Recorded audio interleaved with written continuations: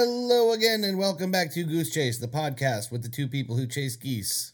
Well, hello. How be you? I wanted to be loud. Yeah? Because I'm usually meek. Oh, okay. So I wanted to make an effort. Okay. To be welcoming. To be real shouty. And shouty. Yeah. Well, I felt welcomed by you. Good. Because you yelled it more. Going to shout at you whenever I see you. I think that's the moral. Okay. Yeah. That's good. All right. All right. End of the show. We learned what we needed to learn. Nothing to see here. Yeah. No, moving on. Yeah. It is, it's another week. We got another episode here. How are you doing? I've thought about it. Yeah. I'm okay. That's good. Yeah. I've thought about it. I put a lot of thought into this. I'm all right. Sometimes we need a moment to reflect. Yeah, I think so. Like when people ask me if I'm okay, I like to take an uncomfortable amount of time. I can't talk. An uncomfortable amount of time to respond to them. Right. The longer you wait, the more they're like, oh shit, she's not okay. Yes. I like to do everything I can to make other people uncomfortable. Awesome. Yeah, it's a good thing we do a show on the internet. It's just a good trait to have. Yeah, to purposefully put other people on edge all the time. Oh, man, there are people too that like that's the way they operate. They're just like, oh man, I just love being a fucking weirdo. Just to make other people not feel great around me. Yeah, and I'm like, you listen here, buddy. Buddy boy. I'm a weirdo because I'm a weirdo. Mm-hmm. And if that makes people uncomfortable, it makes people uncomfortable. But you don't go in it with the goal of making people uncomfortable. That's not a personality. That's an act. Yeah, don't be a sadist.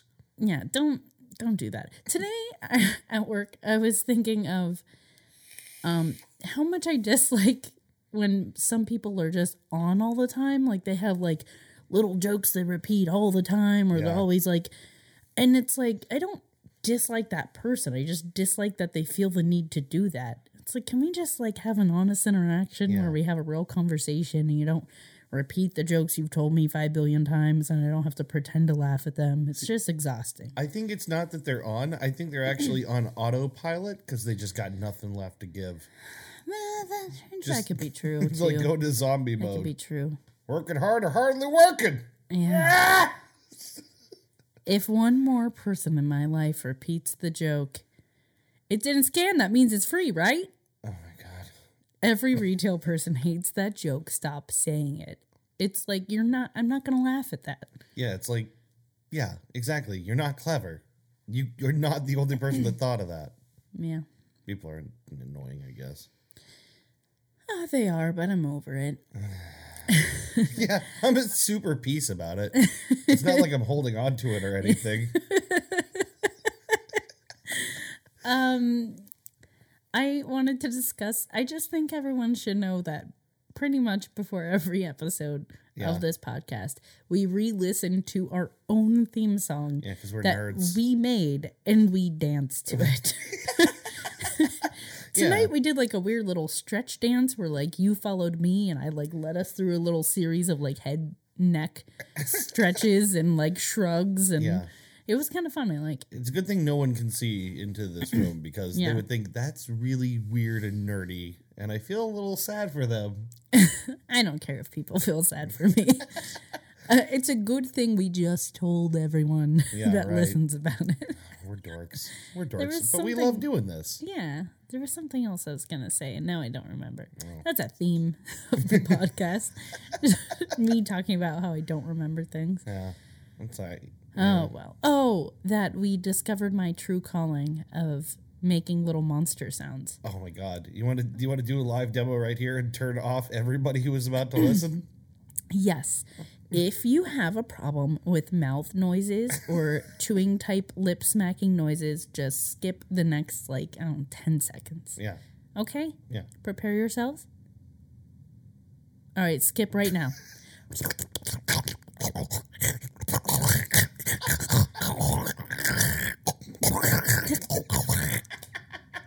That's it.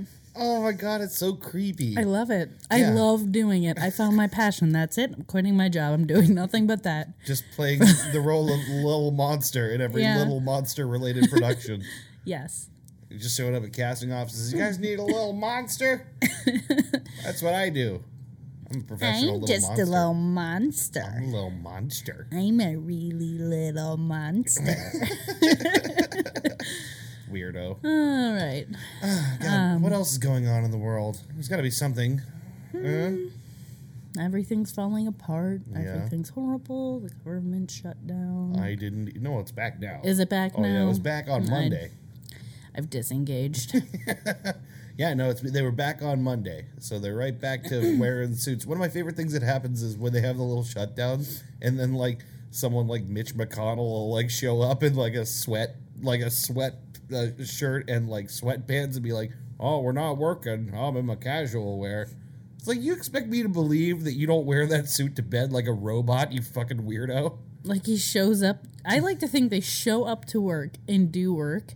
Yeah. But he's just in sweatpants. And he's like, doesn't count. I'm not in my suit. Yeah, right. It's not work if I'm comfy. We know you're a turtle. Give it up. Little turtley Mitch McConnell. Yeah. But it's funny because he's do this. He's just a turtle. When the government shuts down, they all act super cash, and they're like, we're just like you. We're out of work right now. Oh, yeah, it's like I'm laid off. Yeah, we're just like you, but we give ourselves our own raises, and we choose them. We're just like you. Just like you. Bullshit. Give me a break. Increasingly, I don't care for any of them. Any of them, I don't care for them. There was a time when you, thought fondly of most politicians? Well, there was a time where I believed in more of them. Yeah. Now I'm just like, I don't care. Seems true. Yeah, I've got no mental energy for it. I say this as I look at a 20-foot wide mural of a bald eagle on the wall right there that says, God bless America. You bought it ironically from a guy who was afraid to shake your hand because he thought your atheism was going to wear off on him. That was another guy. Oh, there was another guy? I didn't want to tell a blanket guy that I was buying it ironically. That's right. I thought he might not sell it to me. That's right. Yeah.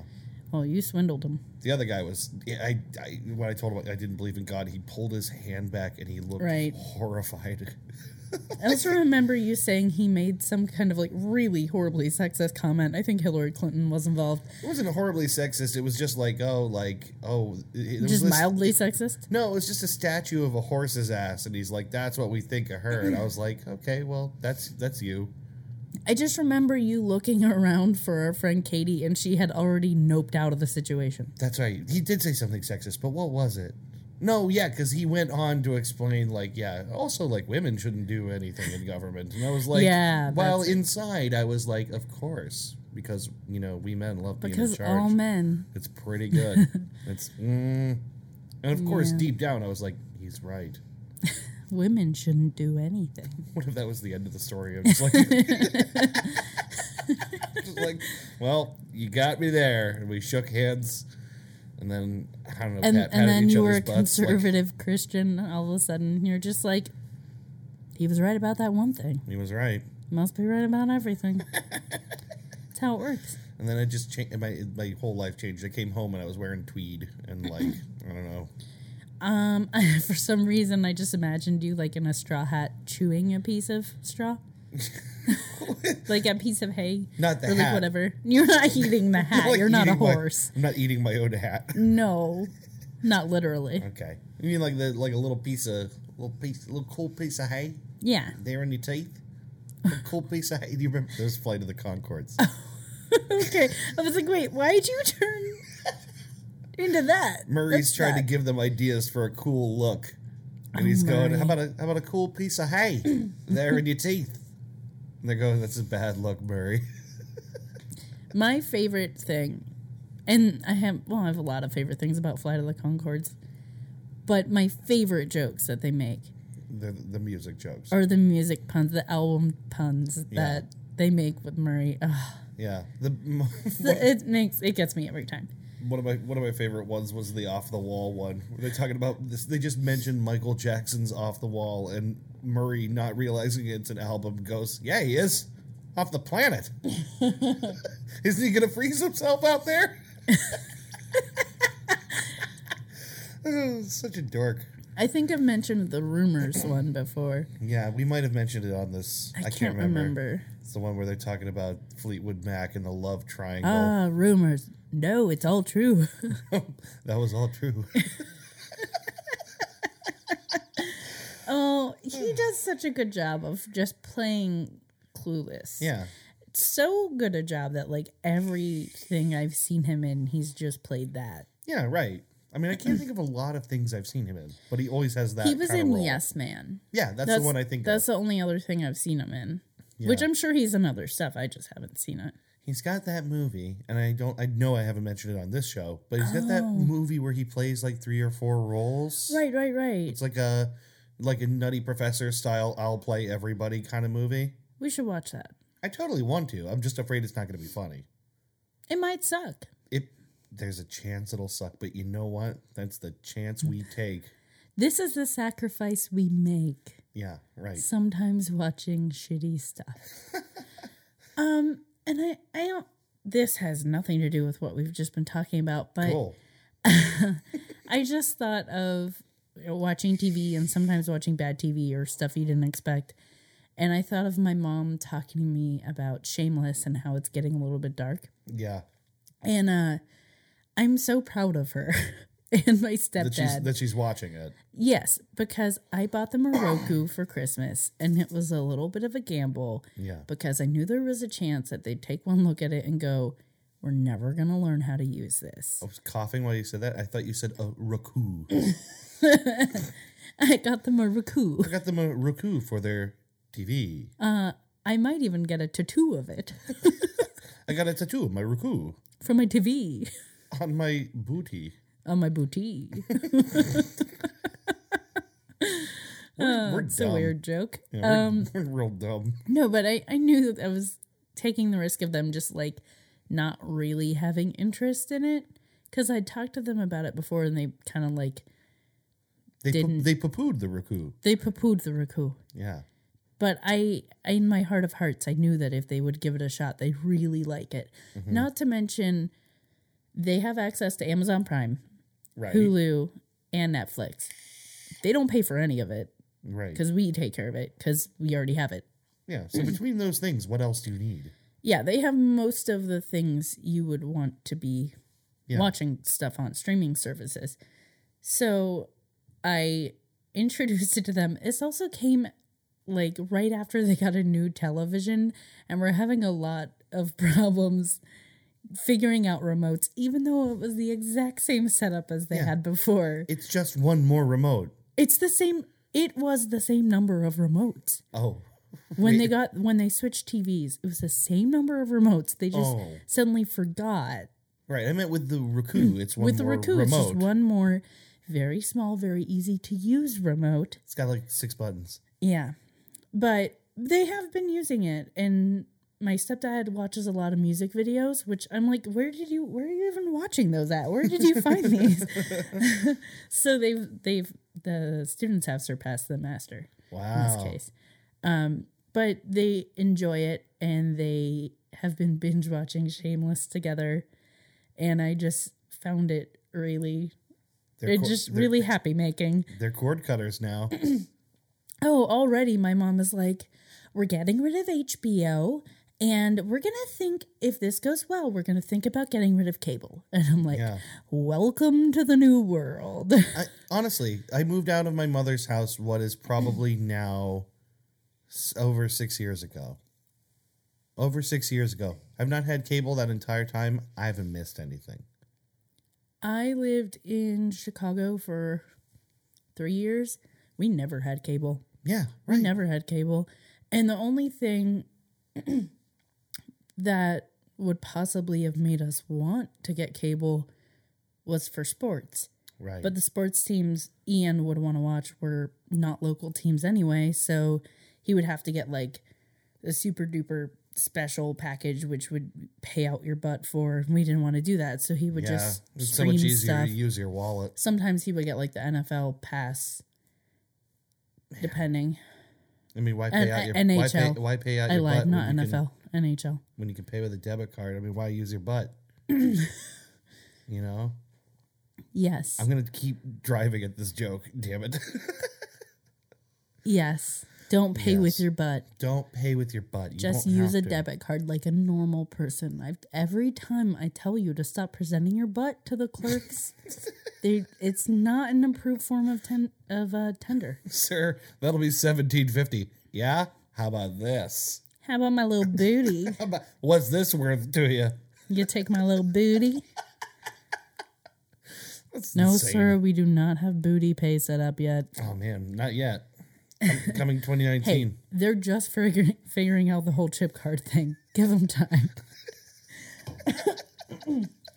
Half the places still don't even have Apple Pay. This is a very weird episode. I'm just saying it. We've been talking for a while. Yeah, we we should have. move on. Let's move Let's on. do the news. Let's do the news. Damn it. Anyone who is... there's a dog a-jingling. I know. I hear him jingle jangling. For anyone who is new to the podcast, thanks for hanging in there through all that. But now we're doing what we call the news. The news. It's a little quiz one of us does for the other. There is one true news headline and two fake news headlines. And Yes. my victim has to choose the right one. Yes, that classic game, 2 false things and 1 true thing. One truth, two lies. Yes. All right. Hit Are me. you ready for this? Hit me. I'm so ready. First headline. During Tryst, Trump ordered pizza with tiny pizzas on top as a power move, according to Stormy Daniels. With tiny pizzas on top. Yeah, like pepperoni sized, but Yeah, I'm actual thinking bagel full bites. pizzas. Yeah. Okay. As a power move. It's a power move. If you can get someone to make tiny little pizzas to put on your pizza, that proves you got all the power and all the money. You want to see how powerful I am? Watch. This pizza's going to have 12 pizzas on it. I'm going to make them make me pizzas for my pizza. All right. I've worked at several pizza places. I've gotten weirder requests. Yeah. All right, next one. Camels disqualified from Saudi beauty contest over Botox. All right. I like that one a lot. All right, last one. BBC considering Rowan Atkinson for role of the Doctor in the future. Okay. I don't think that's it, and I think I know why. Because I think I saw a ClickHole article that said the Doctor would be played by Benedict Cumberbatch and Rowan Atkinson holding hands or something hilarious like that. That's what I can't remember. I saw something like that. So I'm giving that one, I'm looking at that one suspiciously. Okay, let me run through these one more time. Yes, let's hear him again. During Tryst, Trump ordered pizza with tiny pizzas on top as a power move, according to Stormy Daniels. Okay. Camels disqualified from Saudi beauty contest over Botox. All right. And BBC considering Rowan Atkinson for role of the Doctor in the future. And I think I saw that article, and I think it was It was someone dreamy or whatever. no, it was Cumberbatch. You had that right, but it was 007. It wasn't the Doctor that they were playing. Oh, for the role It of was the James next James Bond. Bond. Yeah. That's right. You're right. Shit. Okay, well, that throws me back into doubt. Shit. Okay. Well. Okay, so I am suspicious of the first and third one. I am going to just throw it out there. I'm thinking Botox camels sounds just silly enough to believe. Final answer. You're right about the Botox. Yes.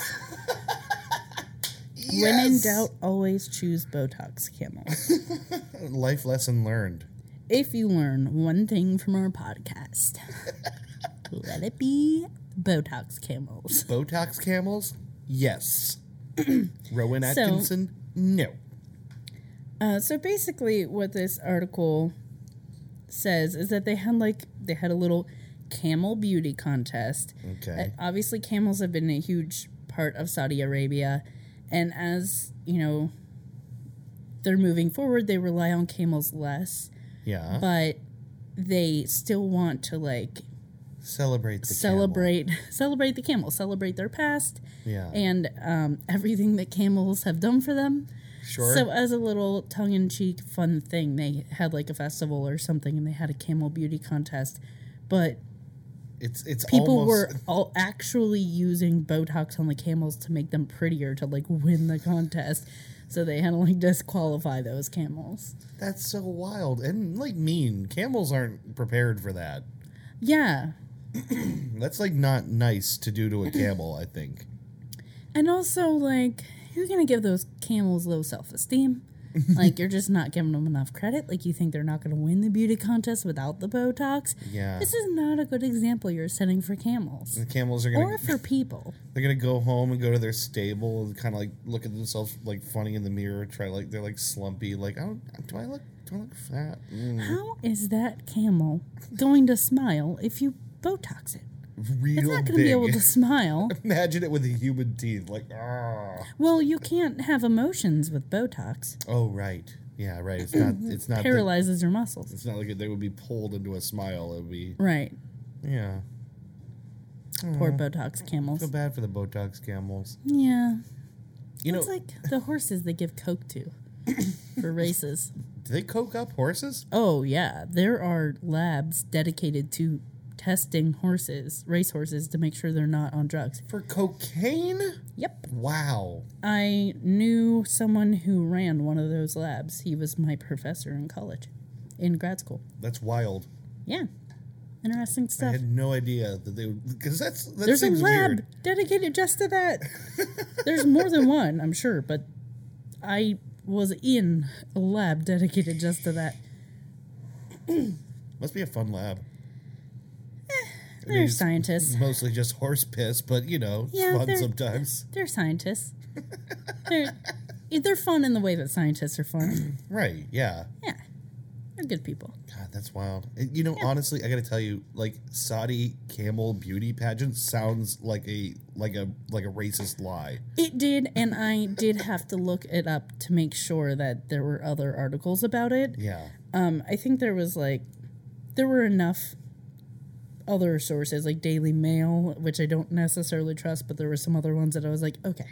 Yeah, right. Because this one came from ArabianBusiness.com, and I was like, it could be a really racist satire website. Yeah, right. Oh, God. Wouldn't that be terrible to do on the show? Yeah. It's just yeah. Oh, no, I was aware of that. Fresh from Arabian Business. Yeah, I was aware of that. I was like, this could be horrible. So I did check, and there were multiple articles. So either we're all being bamboozled, and I don't feel quite so bad, or we weren't bamboozled. Right. Well, I sure hope we weren't bamboozled. I don't think we were bamboozled on that one. If so, that was a heckin' good bamboozle. Yeah. Score one for Arabian boop Business. Boop them on their Botox snoots for that bamboozle. Boop them on the snoot. Boop them on the snoot. Just get that snoot. You know what you do? You get that snoot and you give it a little bit booping. You boop that snoot. I really wish Bo would present his snoot that I might boop it. I'm happy with his snoot staying over there for now.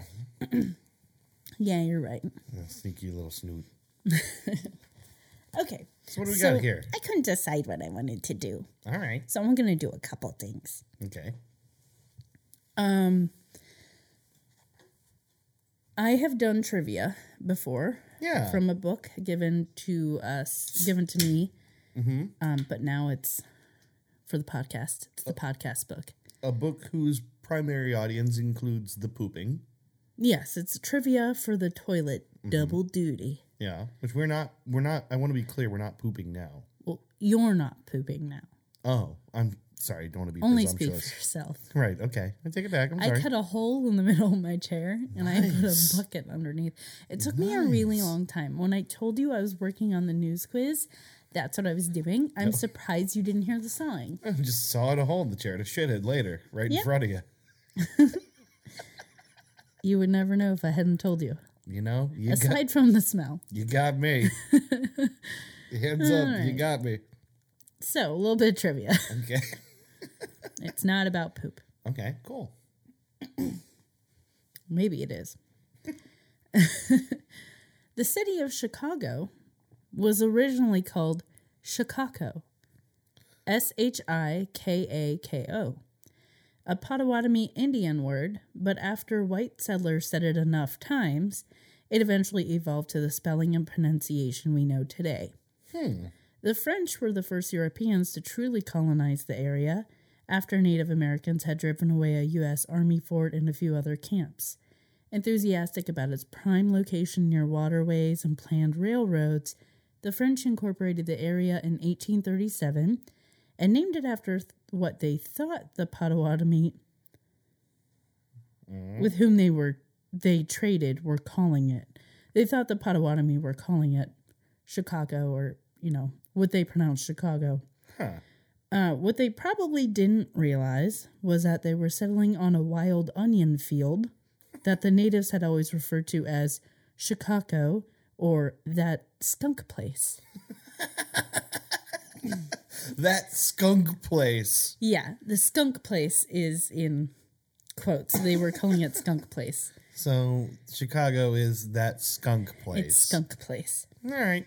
Yeah. I can see it. I liked that. I lived in Chicago for a little bit, and it honestly, it was like the first page I opened up to, and I saw that and went, all right. All right.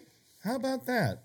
All right, and then the other thing I was thinking of doing was a little more F.U. Penguin by Matthew Gestire. Before we go on, I just want to point this out. Good on the Native Americans there for giving one back to the... Oh, yeah. Just don't tell them. It's like, everyone comes in and like, hey, we're taking your land and all, like half your people and all your feathers and they're beads. just like, that's fine, have the skunk place. And they go, no, we got something great for you. We call it Chicago, and it reeks. I mean, I don't think the American Indians were really like convincing the French settlers to go there. They were just like, yeah, have fun. That's the way I like to think of it. Okay. Well, you can have that. All right. All right.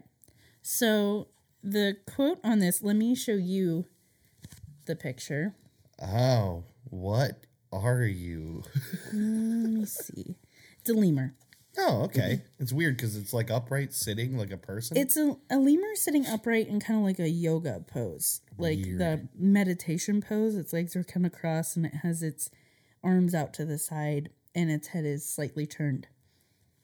The quote on top of the picture says, I got your chi right here.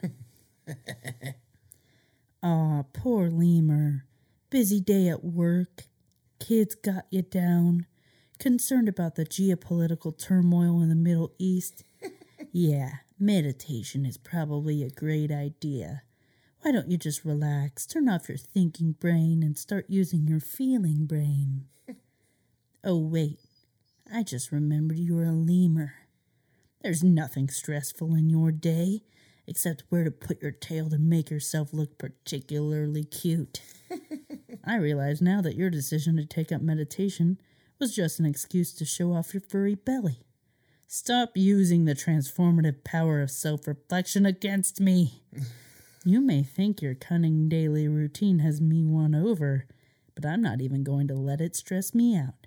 At least I still have yoga. Not bad. Did you know?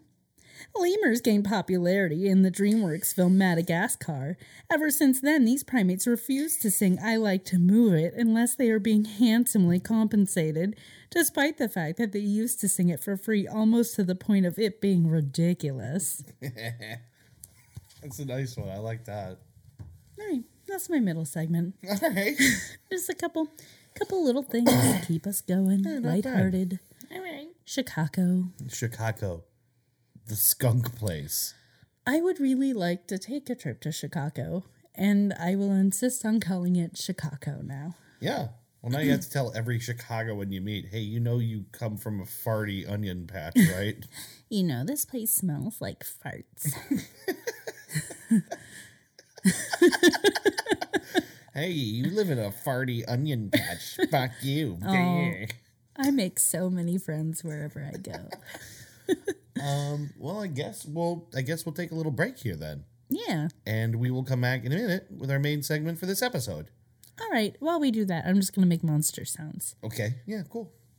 All right. All right.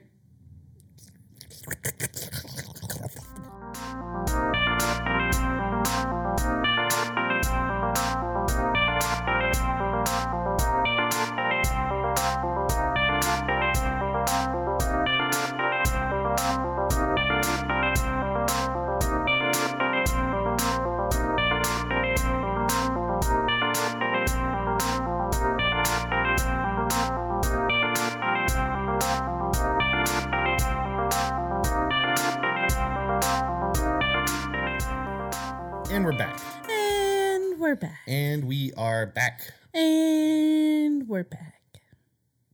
And we're also back. We're not back. We lied. We lied. We're not even here. It is It time. was all a ruse. It is time for the main segment for this episode. Which I don't know the right way to introduce without jumping way ahead. This is the story Of a girl of a girl. who cried a river and drowned the whole world. Not really, surprisingly. Oh, that's good, because that would be unfortunate, because we'd all be dead. This is a story of a woman named Margaret Howe Lovett and a very special, unique dolphinarium. Dolphinarium. Yes, where experiments were conducted in the late 50s and early 60s. I wanted to know when, because I know bits of this Yeah, that I'm not going to say, because it'll give it away. right. But I knew bits, and it didn't necessarily seem very ethical. No, I would agree with you. This is a weird story. It's a weird story. It's packed with like the absurd and the surreal and the gross, and it's also really sad. You did mention there's some sad at the end. Yeah, this is like a hard one to tell and balance all the appropriate emotions. Yes. It's also because I know there's a lot of sad coming. I'm like, I'm gonna want to make jokes, but I'm also gonna not want to make jokes. Well, no, I mean, it's I guess roll with it naturally. However, but it's there is a point at which it goes from really weird to really sad. And I'm Also, just the warning. reason I wanted to know more about this is because I am the parts I know I'm kind of appalled by. So Right. I think most people are kind of appalled when they hear this story. I think it's I think that's right. I was think able to you should sample be. some reactions to, online, different people talking about this story, and I think most people have a mix of sort of like shock and surprise and disgust, and there's a lot going on here. So I want to start here by saying that on the show we have covered a lot of strange science. I think. We covered the trolley experiment. We talked about the Stanford prison experiment. We talked about other things. Sometimes scientists go out on a limb to learn things. Mm-hmm. Sometimes they go a little too far and they freak us all out. Mm-hmm. Mm-hmm. That is what this is the story of. So let's start by going back to the early 1960s. All right. And Let's get in the time machine. Let's go. This is a time when neuroscience is not what it is today. Mm-hmm. Not by a long shot. The tools available to them to understand the brain are much less, and so naturally we know a lot less, and we know a lot less ways to study the brain, right? Yeah. I mean, when was the time when they thought, like, lobotomies were good? Well, gosh, they were doing that clear through the 60s as well, right? I mean, Yeah. clear up to when And, they like, started evacuating the sanitariums and stuff, And, like, MLK. which is like Ultra. into the 70s, I think. MK Ultra, we're talking like MLK. Did you say MLK Ultra? Martin Luther King. Yeah. On LSD. MK Ultra was the acid experiments, and MLK Ultra is when they made a Martin Luther King robot. And they give him acid. Yeah, he was the size of a skyscraper and very inspiring. He was not as nonviolent. No. In fact, he could be heard to say MLK Smash before punching a hole in a skyscraper. MLK Ultra. MLK Ultra is super rad. Oh god, I'm hiding behind my pop filters. Oh man, I would so love like an MLK Ultra action figure.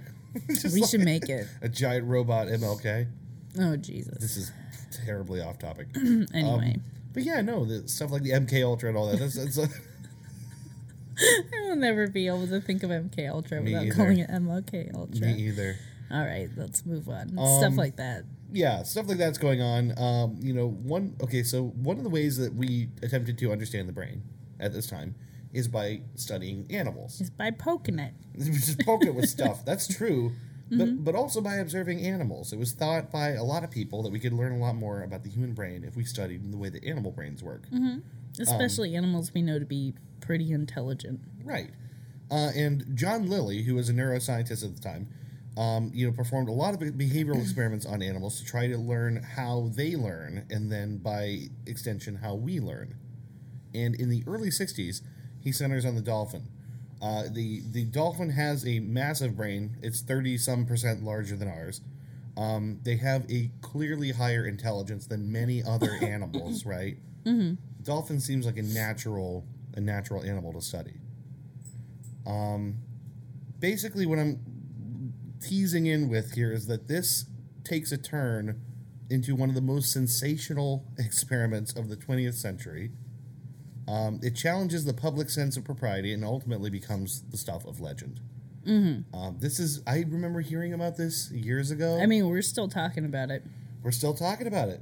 When I heard about it years ago, I thought, that's not true. Yeah, it doesn't sound true. It doesn't sound true, but some of the stuff that happens here is absolutely true. Well, all the stuff that you're talking about. Yes, some of the It's stuff I'm true. about to talk... All the stuff I'm about to talk about is true. How's that? He's not just dropping in a couple fake things. Just to throw you off the scent. You guess which one it I'm is. just trying to keep you all sharp. Yeah. Do your own homework. So, let's...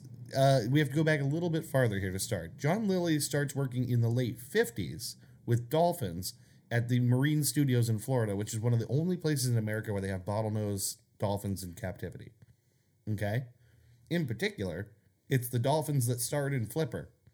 Ooh. Pretty interesting. That's some pretty famous dolphins. Some famous fucking dolphins. If I met those dolphins, I'd want like a flipograph.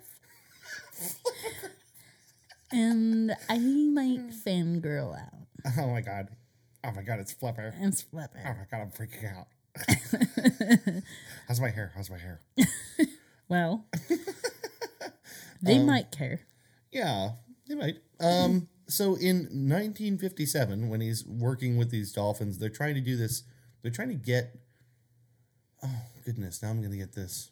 I'm not sure if I'm going to get this. They're doing experiments with the dolphins. They're trying to train them, essentially. Mm-hmm. And John Lilly's wife notices, and no one else noticed, she notices that the dolphins are mimicking the speech patterns of the experimenters who are training them. So, people are saying things, and they will match in cadence and pitch, that kind of thing. They'll mimic the number of syllables, but it sounds like they're trying to imitate the humans. So someone will say like hippopotamus, and a dolphin will be like, "Arr." Yeah, right, like that. They try to imitate the general sound, and this strikes him as like a eureka moment. He basically starts chasing this from this point on. He is convinced that they're trying to speak or communicate with us. Mm-hmm. And he publishes a book about this, and he captures the imagination of America, and in particular, he gets the notice of NASA. I know. It sounds weird. So long, and thanks for all the fish. Right? No, NASA is interested in this because it seems like there's implications, of learning to communicate with dolphins alongside learning to communicate with extraterrestrials we might meet. Well, I mean, dolphins are aliens, so Clearly. But no, like the thing is, NASA at this time, and it's easy to, I guess, not realize this now, but they were sure we were going to bump into extraterrestrial life any minute. Yeah. You know, we like only just, God, at the time that this happens, we hadn't been to the moon yet. You know? And they were just sure eventually we were going to find something because, you know, we hadn't ventured out that far. It was only a matter of time until you met some other life. And we still may. Yeah, and we might. But they thought... Some people think we already have. Right, but they thought they were next door, you know what I mean? Yeah, Which like is like any minute now. Yeah. Which is why NASA wants to put together a study that he is at the head of to try and learn to understand dolphin communication and teach them English. They wanted to learn how to train the aliens to do cool little jumps for fish. Right. Because, you know, eventually Flipper's going to be off the air. Yeah. We're going to have to replace it with something. Zmore, the Gloopnorp. Yeah. And his famous traveling Gloopnorp band. It lots of sounds like those monster sounds.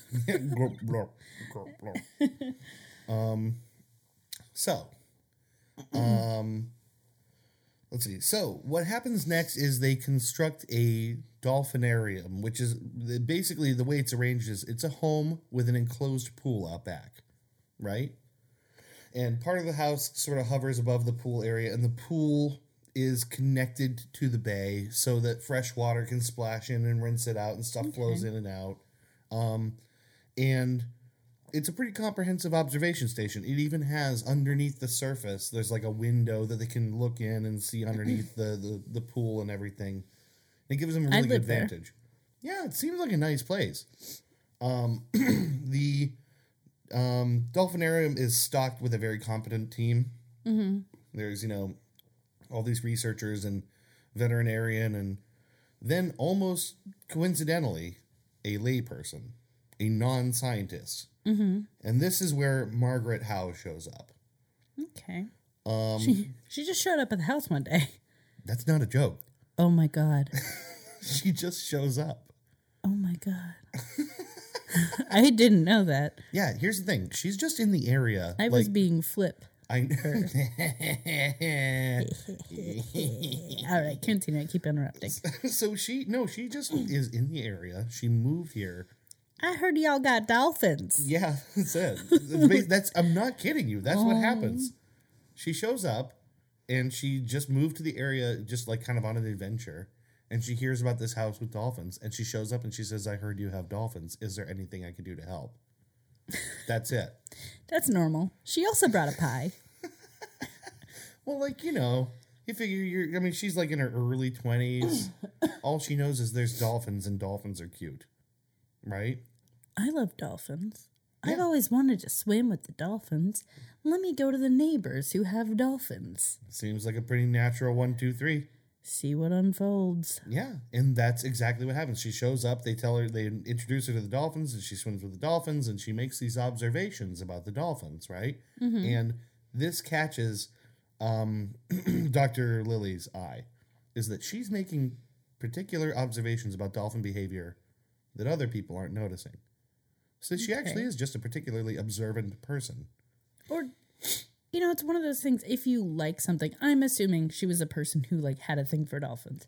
She, like, liked dolphins. Otherwise, why would you be like, I heard y'all got dolphins. I'm into that. Let me hang out. She liked dolphins enough to show up. You know, she must have kind of liked dolphins. But what I'm saying, maybe it's one of those things where it's like she had seen enough and wanted to know enough about dolphins that she was just kind of primed for, like, noticing things differently. I don't know. Who knows? They don't mention any previous experience with dolphins. She's got a special brain. Yeah. That she's using to observe these dolphins. So basically, you know, she's invited to come back anytime. She's invited to come back and participate and observe the dolphins, and she does. Now, the dolphins are the same dolphins. I didn't mention this. The same three dolphins from the Flipper set are the ones that are here. Mm-hmm. There are 2 females, Sissy and Pamela, and 1 male, Peter.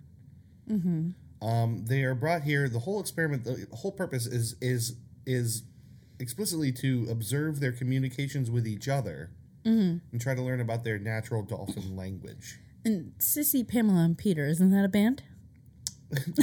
It sounds like one. It sounds like one. It may as well be. Yeah. First dolphin band known to man. I don't know. Where I'm going I'll with let you that. play I was this going to out. say something about a dolphin jug band, and then I was like, that's too weird. Bottlenose, jug band. Oh, you know, Maybe it that's did what make happened. sense. I just couldn't bring it together. All right. Let's ignore me. So dolphins, the thing is, I made you lose your place. yeah, no, yeah, I'm good. So there's two aims to this. One is to observe them. The other is to try and teach them to mimic human speech. Dolphin to dolphin and dolphin observe, like trying to get them to imitate humans. Yes. Dolphins had never been observed to make human sounds exactly. Only the kind of squeaks and clicks you associate with dolphins, but it was that sort of imitation That they were of kind of behavior. trying, Yeah, the patterns. And that they recognized the patterns of human speech enough to know what to do Right. to imitate it. Yeah. That is impressive. It's very interesting. There's not a whole lot of things on Earth that do that, you know? I mean, obviously there's parrots, you know, and like birds that are very good at doing that, but there's not a lot of animals that do that. And imitation is a sign of flattery. Isn't that what they say? I think so. Yeah, Imitation is the sincerest form of flattery. of being heckin' smart. Yeah, Yeah. yeah. Dolphins. So Margaret was mostly focused on Peter, which is the young male adolescent dolphin who is a difficult student. You know, because he's younger, he's short of patience.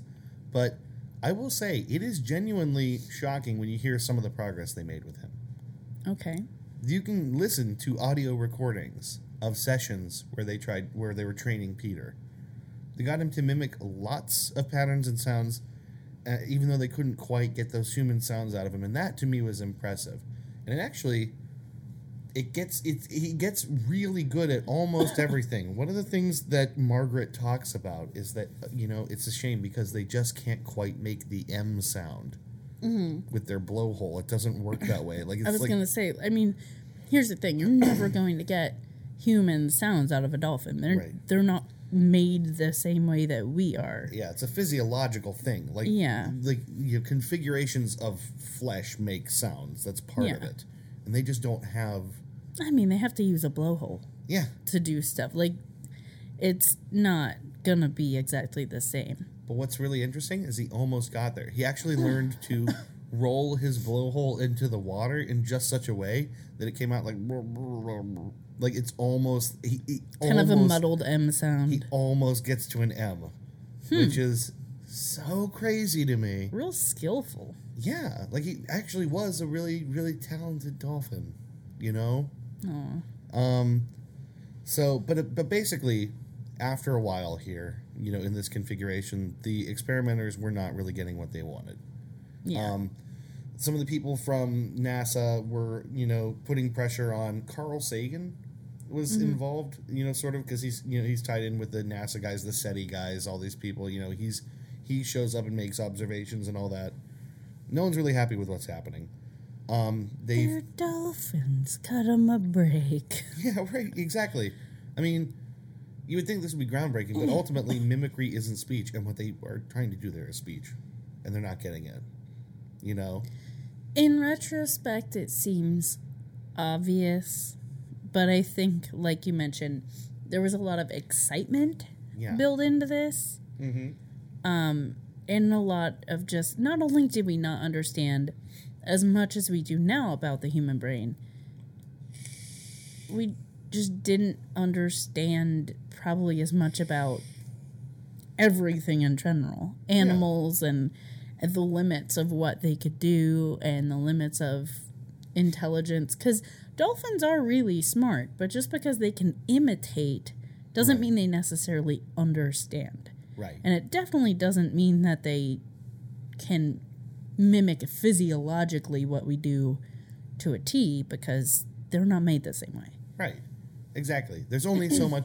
There's like a theoretical Kind of maximum. getting mad I know. I'm getting mad because these dolphins are being treated like failures. when they're doing something really cool. They're doing something super impressive. Yeah.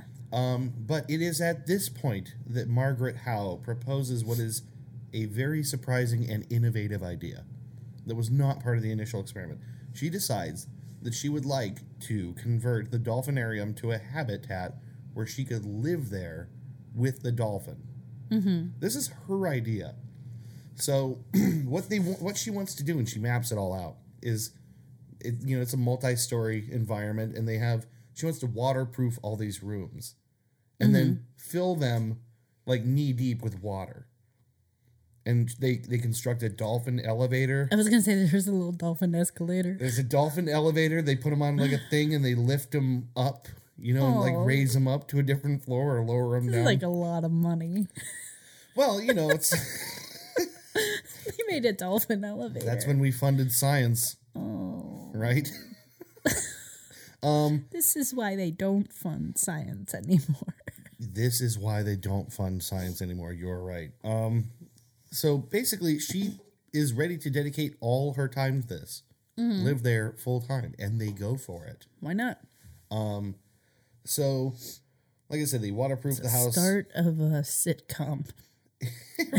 It seems more like a joke than reality. It seems scripted. Living with a dolphin, my best friend. Or like, it's like the beginning of reality television. What happens when one woman and one dolphin live in one house together? Will they ever get along? This week on Ocean House.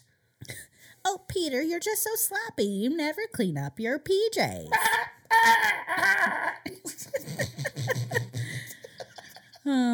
Okay, whatever. Move right past that. Starting in 1965, she takes up a dolphin roommate full time. She treats him like a student. She has a little kitchen and a little bed. She has this foam bed that is kind of sunken in. And Peter sleeps right next to her in this little foam bed. He becomes like really attached to her. Like he'll stay there. She's with him all the time. Right. She'll, when she goes to sleep, he'll sleep next to her and he'll stay in bed until she gets out of bed. Okay, here's my question. Is she submerged in water all the time? Yeah, she's like wearing a wetsuit all the time. She's like pretty much almost all the time in water. Oh, God, that sounds horrible. That sounds real chafy. Yeah, well, it's probably not super comfortable, but this is healthy. Probably not either. Yeah. A lot of bacteria. Yeah, it's kind of gross thinking about it. Yeah. And dolphins pee a lot. I learned this. They pee and poop like 5 times as much as we do. You're going to say 5 times a day, which is maybe accurate. Yeah. If we we pee more than once a day, I hope. You pee more than once a day? Yes. Really? You need to drink more water, baby. You really But I do poop 5 times a day, so. Oh, okay. That's probably not a sign of irritable bowel or something. That's too much. Okay. So anyway, yeah, he basically, they have this domestic existence, and during this time she's trying to teach him things like pronouncing her name, and that's where the M sound trips him up and all this, and she gets pretty close at getting him to pronounce her name, which is pretty crazy. Mm-hmm. This is like this for months. Mm-hmm. And they are, the NASA is getting antsier. Mm-hmm. They've now seen what this arrangement is like. They're not happy with the results. They're trying to push the experimentation more in the direction of just observing how the dolphins are talking to each other. Yeah, they're like, we're not going to get what we want out of this human-dolphin interaction thing. Right. Let's go back to the dolphins hanging out with dolphins. Right. Kind of going back to the drawing board. It's probably a good idea. Like, yeah. You observe what you observe and you go, is this going where we want it to? Yeah. It's not. Let's go back to the drawing board. And there was this whole other avenue we wanted to explore, and we got excited and we didn't explore it. So let's do that. Like, we basically didn't cover the basics. If we don't understand how they're communicating to each other, can we ever really communicate with them? Yeah, and now that they're hitting the roadblock of they're never Diminishing really returns. going to be able to communicate with us. Yeah. Let's learn about them while we're here. And despite all this pressure, Margaret continues to push forward. She does not give up on this mission. And this is right around where it starts getting really weird. This is the sensational part of the story that is basically all anyone ever remembers about it.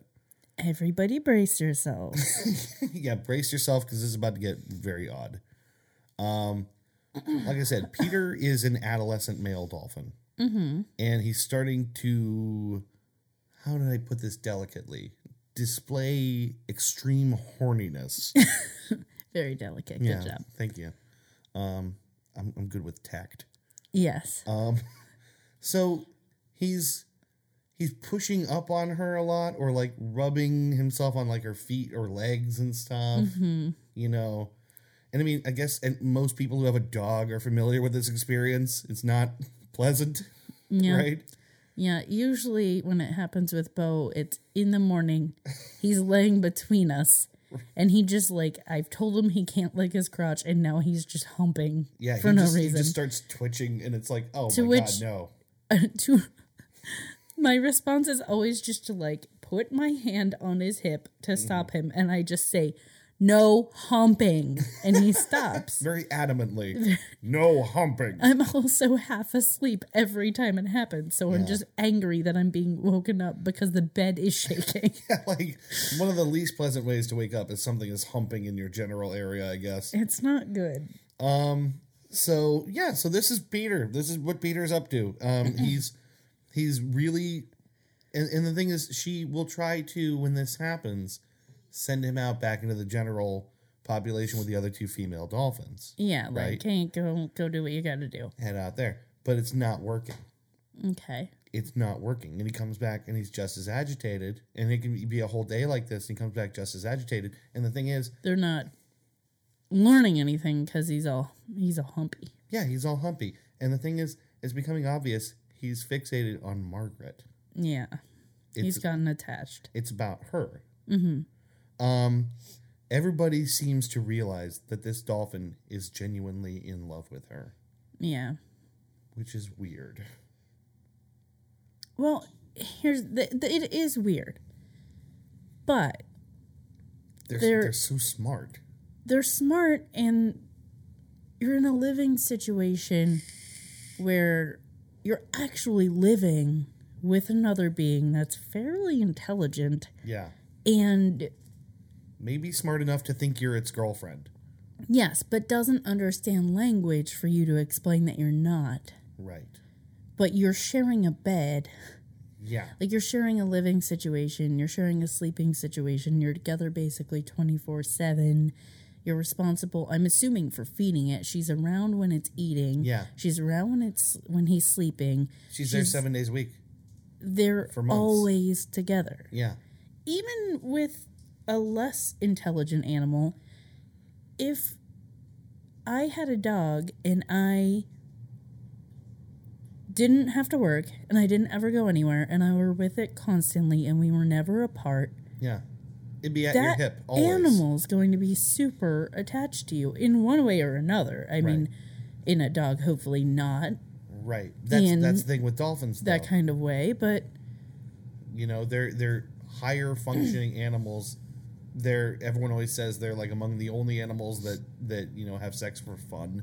yeah. You know, they have a much more developed sense of, I don't know, sexuality or like you Yeah. know, and evidently romantic relationships. They have something. There's something there. I don't know how you would describe it. They've bonded in a way that isn't just like, hey, this is someone who's around.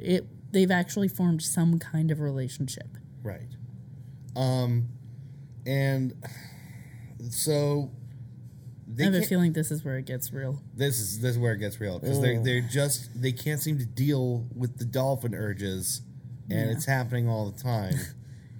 And There's no way to deal with those dolphin urges. and she can't teach him anything. And so what is a very inexplicable, very weird move, her idea is just to relieve the dolphin by hand. Yeah. Don't like it. Like more than just a few times. I feel like the logical thing is to say, maybe we've gone too far. He's not learning anything else.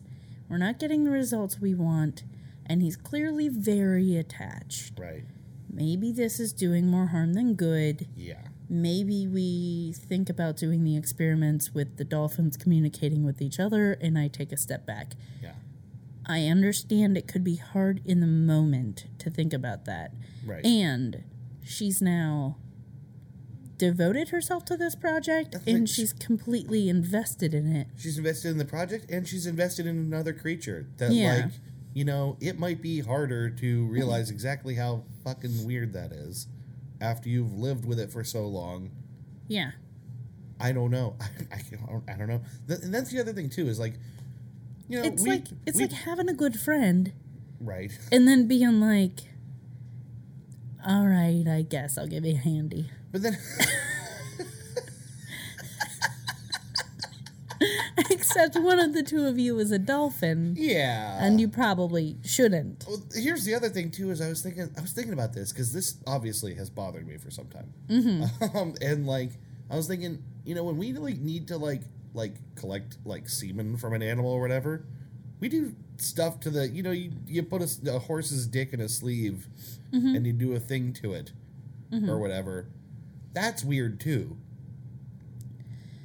That's pretty weird, too. Yes. But we've rationalized that one. But usually there is an end result that isn't just get the animal off. It's right. We want the semen in that case for breeding or for whatever other purposes. But it's not like, well, the horse isn't doing what I want him to do. Let me jerk him off real quick. I know. The intent is important here. It is important. But I get what you're saying. We do weird stuff. And I try to sympathize with this woman because she hasn't talked about this for over 40 years. Right? I do sympathize with her. Yeah, and she maintains... She maintains it wasn't sexual for her. It was not... Okay. But she does say it was sensual. I don't like that. I don't like it either. Or sensuous, maybe. What's the difference? Don't know. And it sounds like she's talking about fruit. It really feels to me like she knew She's justified this to She's justified it to herself. You would have to. Yeah. I don't know if this qualifies as abuse or not. This is why I don't like it. I know, it's weird. But I don't know. I'm just comfortable. We've had this discussion before, which is why I had this on the list as, well, I'm jumping the gun a little bit. I don't want to say that. But we have talked about this at length. And about animals and consent. Consent, yeah. I still say Peter couldn't consent. I'm comfortable saying I don't know. I'm comfortable saying I'm not really sure what this qualifies as. We don't speak the same language as him. Yeah, right. There's no real way to know that he fully understood the situation. And so there's no way to know that if he fully understood the situation and if he could communicate that he would be okay with it. Yeah, I think the depth of human experience and all the complications around sex just doesn't apply in nature as far as right. And it's not like the dolphin's gonna sit at home feeling kind of like his self-esteem's weird afterward. But we don't know. Right. I mean, part of this experiment is that they don't know how dolphins think. They wanted to observe this. Right. And because we don't know. Yeah. And it's not just dolphins, with all animals, we don't know their level of conscious thought. Sure. We don't know how much they really think about things or have the capability to wax poetic on things.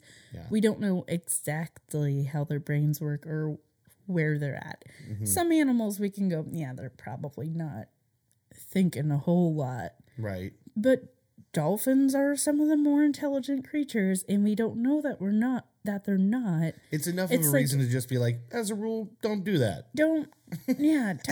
As a rule, don't do that. Don't have sexual relations with animals. Don't do that. I hope we're not the first people to tell you all this. I hope someone told you before. All right, this is not new. Let's move on a little bit here. I think that warranted a lot of discussion, but let's move on a minute. Okay. So she has given Peter some handies. Yes, and continuing to try to train him, and this is just kind of happening for a while. Is it helping the training? Like, is it at least? They do not make mention of it helping the training. Really, okay. She described her thought process is this is like an itch. Yeah, like get it over with and we can get back to what we're doing. I get that. Right. I don't know if she's right. I was curious if it actually helped. Right. Yeah. They don't touch on that. They didn't mention that. Which seems like a pretty important part. Yeah. And the fact that they didn't mention it maybe suggests, it wasn't. It wasn't helpful. No. And she just kept doing it. But Peter was happy as a clam. As far as we know. Anyway. I'm sorry. I think you misunderstood this whole story. He is not a clam. He is a dolphin. He is a dolphin. He's a dolphin. This is where the story starts getting really sad. It goes from weird to sad pretty hard. Mm-hmm. So, fair warning to the faint of heart. This is going to get downright all out tragic. If you need to end the episode here, end the episode here. So remember, Dr. Lily is still in control. This is his experiment. So Dr. Lily knows she's jerking off the dolphin. He's Peter. Like, whatever, okay, that's weird. Well, you're going to find out Dr. Lily's a weird dude. Okay. At this point, he is super interested in LSD, its effects on consciousness, its effects in particular. Guessed that. And he wants to know how it affects the dolphins. Yeah. I mean, it's not the first time. Well, maybe it's the first time, but there's a lot of experiments where they give animals drugs like that. Never dolphins primates. Yet. Yeah, primates. Yeah, I know they experiment with LSD on other animals, but just not dolphins yet at this point in time. Yeah. But, it's like LSD is new, too. So they're like kind of... Let's give it to everyone. Why the hell not? Including dolphins. Throw it at everything. I thought you were going to say throw some in the ocean. Yeah, just see what happens, man. See what wacky things happen. Just like turn on your third eye, man. Really like be the best fish that you can be.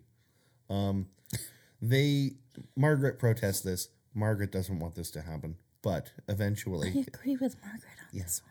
It's not her experiment, and they eventually inject all 3 dolphins with LSD. Now you will be happy to know nothing happens. Okay. The dolphins don't exhibit any signs. We're talking 20 minutes, 30 minutes, 40 minutes. But Dr. Lily starts trying to provoke a response out of them. Because he's not happy. He's not getting any change. He sees nothing happening. Mm-hmm. He goes so far as to jackhammer the floor in an attempt to startle them. This episode is, they're like highly sensitive creatures. Yeah. You're jackhammering while they're in a water tank. It's a horrifying experience. Yeah. And you're going to freak them out. And regardless of if they're on a drug. Now, the rest of the team already had a lot of reservations about this. This is the last straw. Yeah. They're like, nah, you're fucking crazy. Yeah. People start walking. People literally just leave. Including the dolphins. They just started walking away. They got up on their flippers. Like, and strutted on out of there. They finally talk. Yeah. They go, we've been playing along for a long time. We don't know what you wanted to get out of this, but we think you've gone too far. And they just walk away.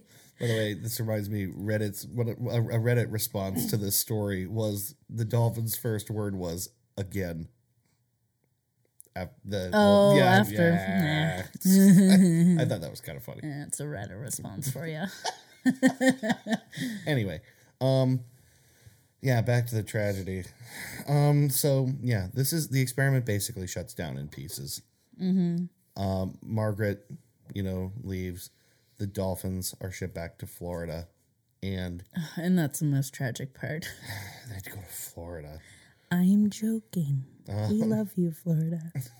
I'm ambivalent towards Florida. It's fine. I've never been there. Yeah, it's So all I can't right. say I hate it. It's all right. Seems fine. So yeah, everyone is really heartbroken about this, including Margaret, obviously. Mm-hmm. And the dolphins, in particular, do not have a good life after this point. So, really tragically, they are shipped to a place with a very cramped tank. Miserable conditions. Again, as mentioned, they pee and poop like 5 times as much as we do, and their tanks fill up, and the environment is unsustainable to them. And these are tiny tanks, and it's horrible. And especially considering, okay, these are fairly intelligent beings, as we've stated, and they've been essentially cohabitating with people and getting a lot of attention all the time. Yeah. And then you're sending them away. You're changing their environment completely and putting them in an insufficient environment. To a much, much worse one. Yeah, that's shitty. And fuck those scientists. Shame on those scientists for not making sure that when the experiment was done, that the animals were taken care of in a better way. It strikes me as really thoughtless. It's very thoughtless. In particular, Dr. Lilly, who I think, because he's the head researcher here, he has the responsibility. Well, clearly he's a fucking asshole. Well, again, there's going to be more about Dr. Lilly.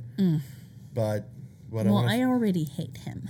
What I want to focus on right now is Peter, and this is where the story takes an ultimate bottom out. He is miserable in captivity. And he probably misses Margaret. Without a doubt. He lived with her 24/7.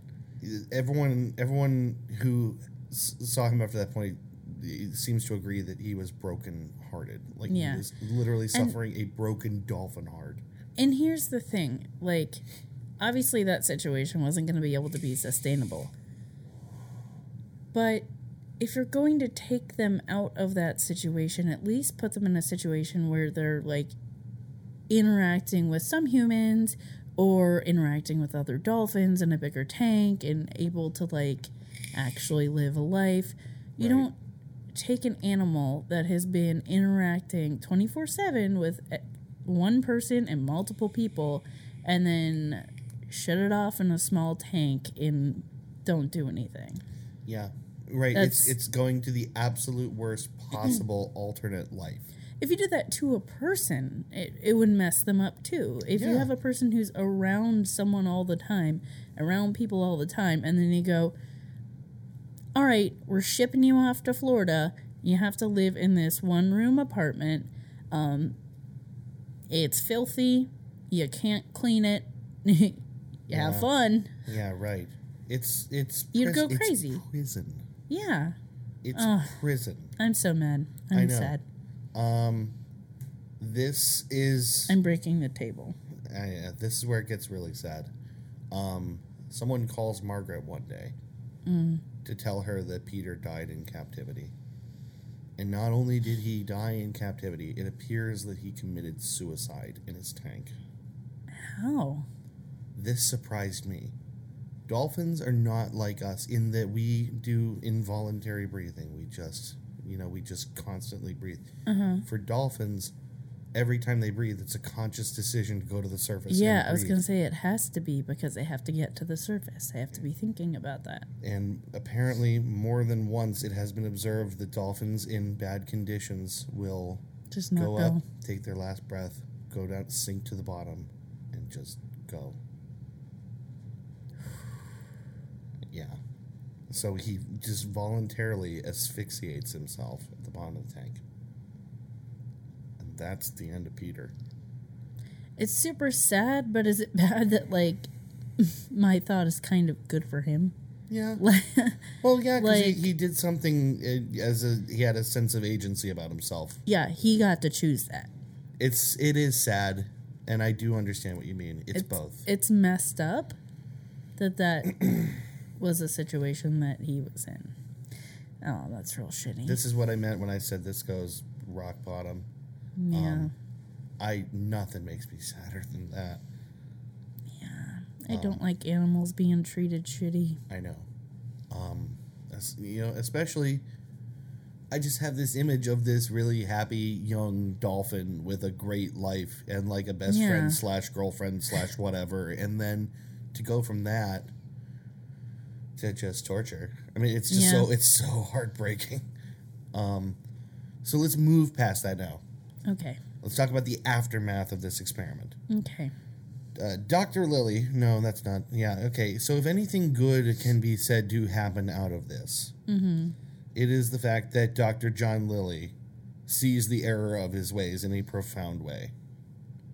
Okay. Prove it. Well, right. He makes a number of, sort of public addresses, and writes books around the nature of the fact that the human-dolphin dynamic they pursued in this experiment was wrong to begin with. The idea that we can, take a creature that intelligent, independent, smart, like higher consciousness than many other animals, and we can, put it in a tank and observe it and try to make it do things just felt wrong to him. He really, honestly, after enough time, came to terms with the fact that they are our counterparts on this planet in a way. And it would be like a dolphin taking one of us and going, let's see how you interact with dolphins. Yeah. Live in this environment and, try to learn how we do things. Yeah. Oh, it's not working out. All right, go away. We don't care. Exactly. They're not exactly our intellectual equals, but they are... They that we know. Right, that we know. They're probably not, but they're high. They're too smart to do this to them. Yeah. And this is a realization he comes to, and he spends a lot of his life trying to, change, public perception and awareness of, the dolphin and whales as well, actually. He dedicates his life towards dolphin preservation. He writes all these books. He helps create the United States Marine Mammal Protection Act of 1972. Literally helps craft legislation. It'd be kind of weird if he didn't include whales in this. If he was just like, yes, protect the dolphins. Whales? Oh, they're dumb. They could suck it. but fuck the whales. Those guys suck. He does not do that. He loves whales too. I still don't forgive him. I don't blame you. And hold on, because I'm not done on Lilly. Okay. His career, there's a lot of things about his career that are very interesting. Actually, for one, he's the inventor of the first sensory deprivation tank. Okay. He's not a guy without accomplishments. Yeah, that's something we've wanted to try. Yeah, right. Oh, definitely. I would try one of those. And there's some not that far away. Yeah, Akron, Cleveland. Yeah. But he gets weirder and weirder. Like the acid experiments with the dolphins are just like the tip of the iceberg of how weird this guy gets. He develops these bizarre paradigms to try and describe human consciousness that sound like just absolute madness. Well, he was probably on acid himself. And more. And possibly coke. He describes something called the Earth Coincidence Control Office, which in his description is a cosmic entity that controls all our lives. Reptilians. And there are 9 tenets we must follow in order to control coincidence within our own lives. You can't control coincidence. As he sees it, the Earth Coincidence Control Office, or ECHO, there is actually a connection to Echo the dolphin here. I didn't fully research this. There is a connection. Apparently, the Echo controls large arcs of coincidence across our lives, and we control small, individual, coincident episodes. It doesn't make sense. It doesn't make sense. It doesn't make sense. Some people call that God.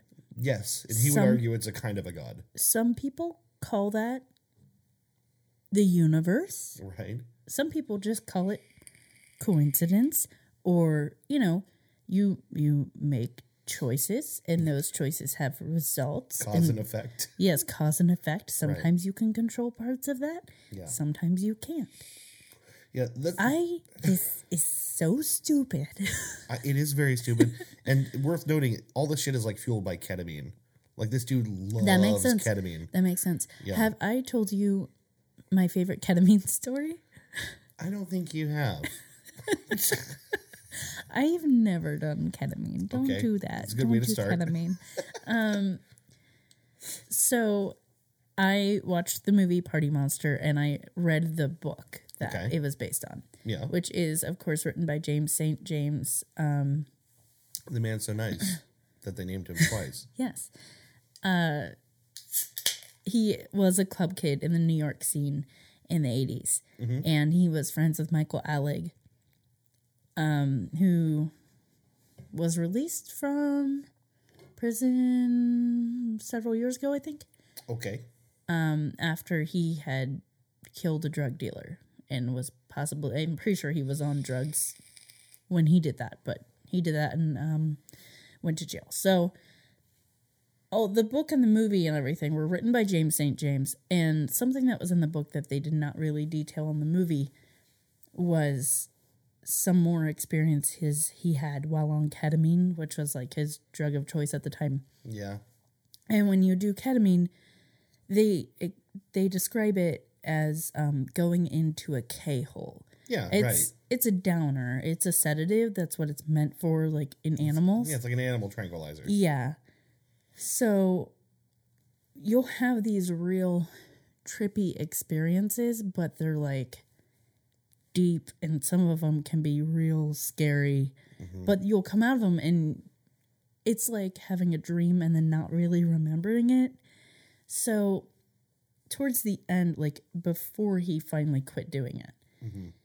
he was like, you know what? I know I'm so creative when I'm in these K-holes. And he was trying to, the way the movie depicts it, he's trying to write a book. Like he wants to get these experiences down, but he thinks he's more creative when he's doing drugs. Yeah. So he decides to write down these great thoughts he has. There were two that stood out, and they were the reason that he quit doing this drug. The first one was, if letters had eyebrows, these would be arched. It's just a weird, Bad poem. silly little thought. Bad poem. But he thought he was like really creative when he was on this drug. Yeah. So if letters had eyebrows, these would be arched. The second one was, evil must be baked at 650 degrees. And this freaked him out so much because he's like, what the hell? Like, I think I'm so creative and having these thoughts, and I come out of it and I see what I've written, and I've scrolled evil must be baked at 650 degrees. Like, Yeah. what the fuck? That's the thing. That actually is a very good illustrative example of exactly why your weird ketamine trip is not as insightful as you think it is. Not insightful. The A Earth, little scary, not the Earth insightful. coincidence, whatever the hell, the Earth Coincidence Control Office is exactly that kind of stupid nonsense. Yes. If and you're yeah. on a whole lot of tranquilizers, that probably sounds real profound. It probably does. It's like the idea of like coincidence as being something that is marshaled and organized is very Every time you say the Stupid. name of it, in my mind, I picture like this bureaucratic office. It's kind of like the game Papers, Please. And I'm just Yeah. I'm just imagining like people with big rubber stamps and just like in a row, just like stamping things and Yeah. like determining what coincidence is going to happen. Yeah, it sounds exactly like a stupid ketamine trip would by comparison to the other one. Yeah.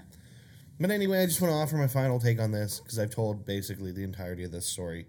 I think it's obvious here there's only one entirely, purely sympathetic character in this story, and that's obviously Peter the dolphin.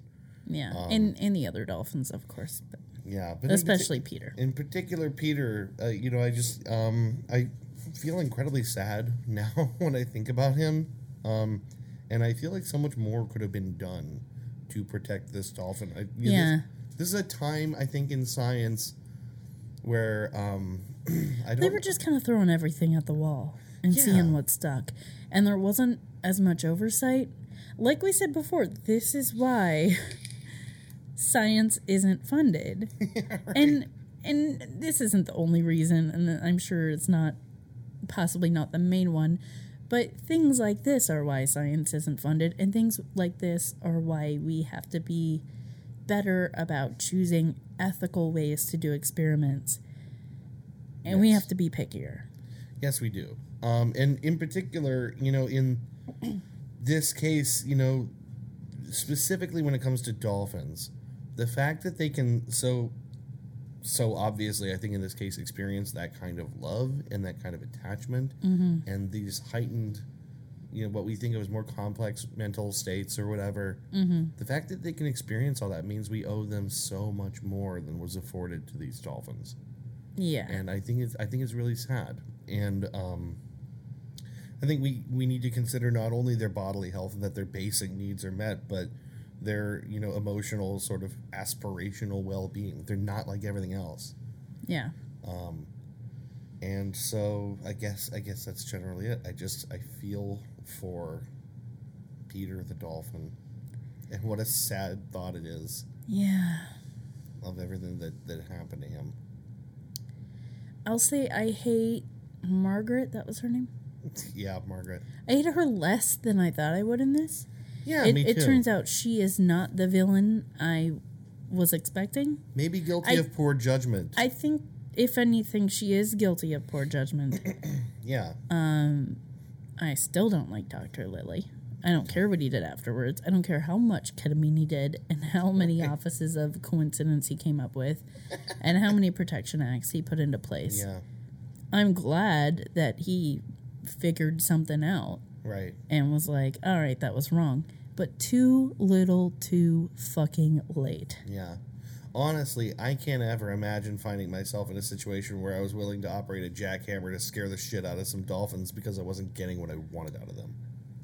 That's so cruel. He must have known better.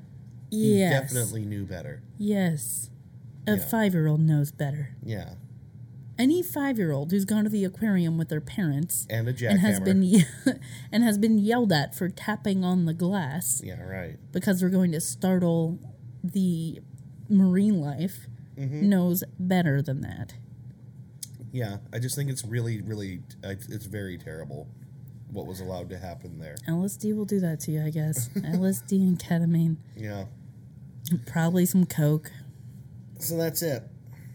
That's the incredibly bizarre tale of Margaret Dunwoody or whatever her last. Dunwoody. I know, Margaret that's Howe. Yeah. Margaret Howe And Peter. and Peter the dolphin.